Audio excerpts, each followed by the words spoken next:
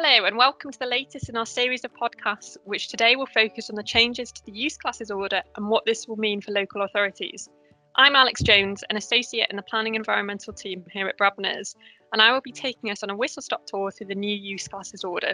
So, as I'm sure we are all aware, last year brought huge changes to the planning system, with one of these being amendments to the old use classes order 1987, which was considered out of date as it didn't reflect the changing needs of the high street, which is transitioning rapidly away from the traditional high street.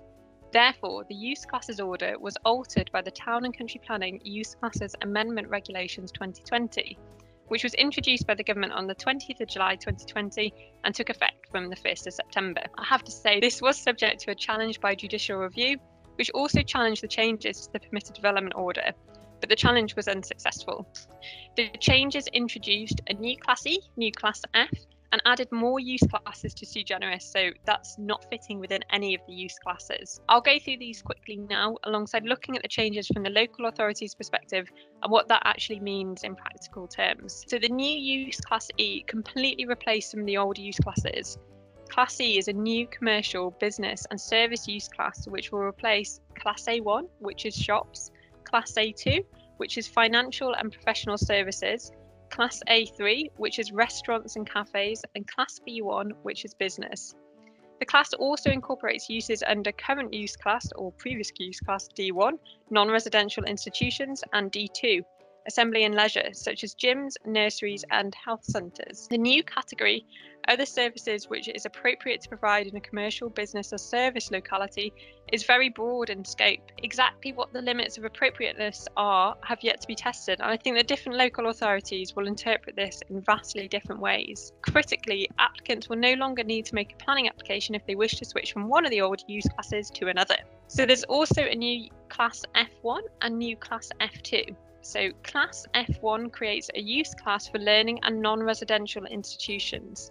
Class F2 creates a use class for small essential shops and community halls, outdoor sports or recreational areas, indoor and outdoor swimming pools and skating rinks. Sui generis use class has been widened substantially, and a number of uses that used to be classified are now under sui generis. For example, a public house, wine bar or drinking establishment is now sui generis, which was previously A4. Whilst the introduction of Class E provides greater flexibility for the defined uses, the reclassification of a number of uses to sui generis introduces a greater level of constraint than before, as any change to or from a sui generis use class will usually require planning permission.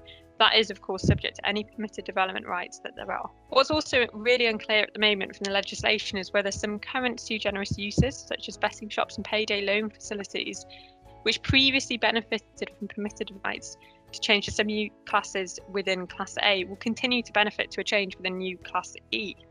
I would imagine that they would, but we'll just have to wait and see. So I've briefly run through the changes, but what does that actually mean in practice?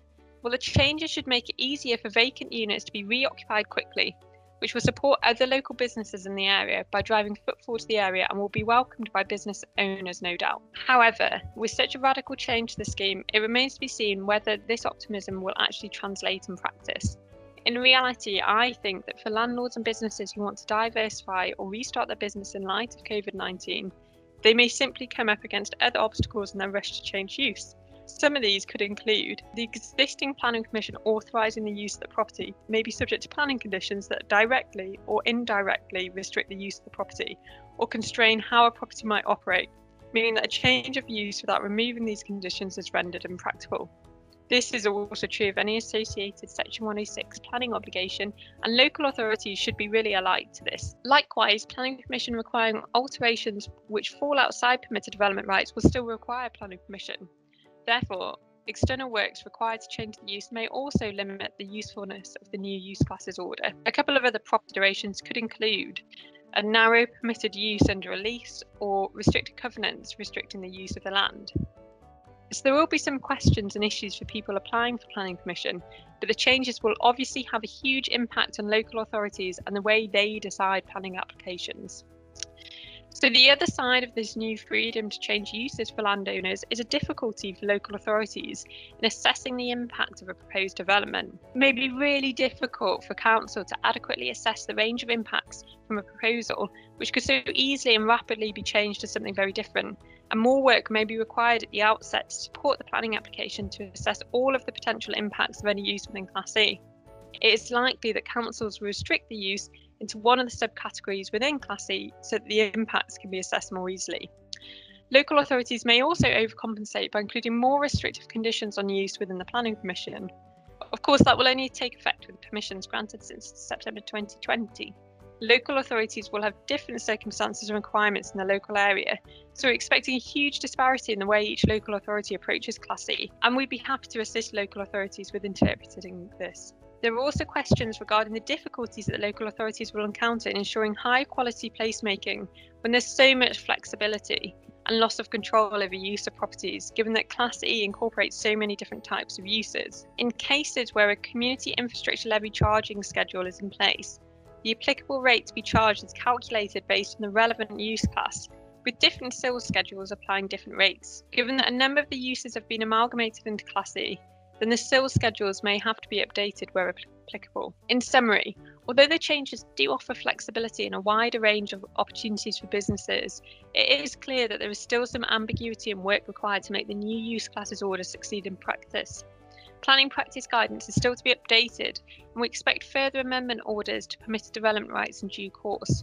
I think only time will tell as to whether these significant changes on paper will actually make such a big difference in practice in terms of our high street, and whether it is enough to keep the high street alive. Thanks very much for listening. Don't forget to visit brabners.com and search for our local authorities page. Thanks again.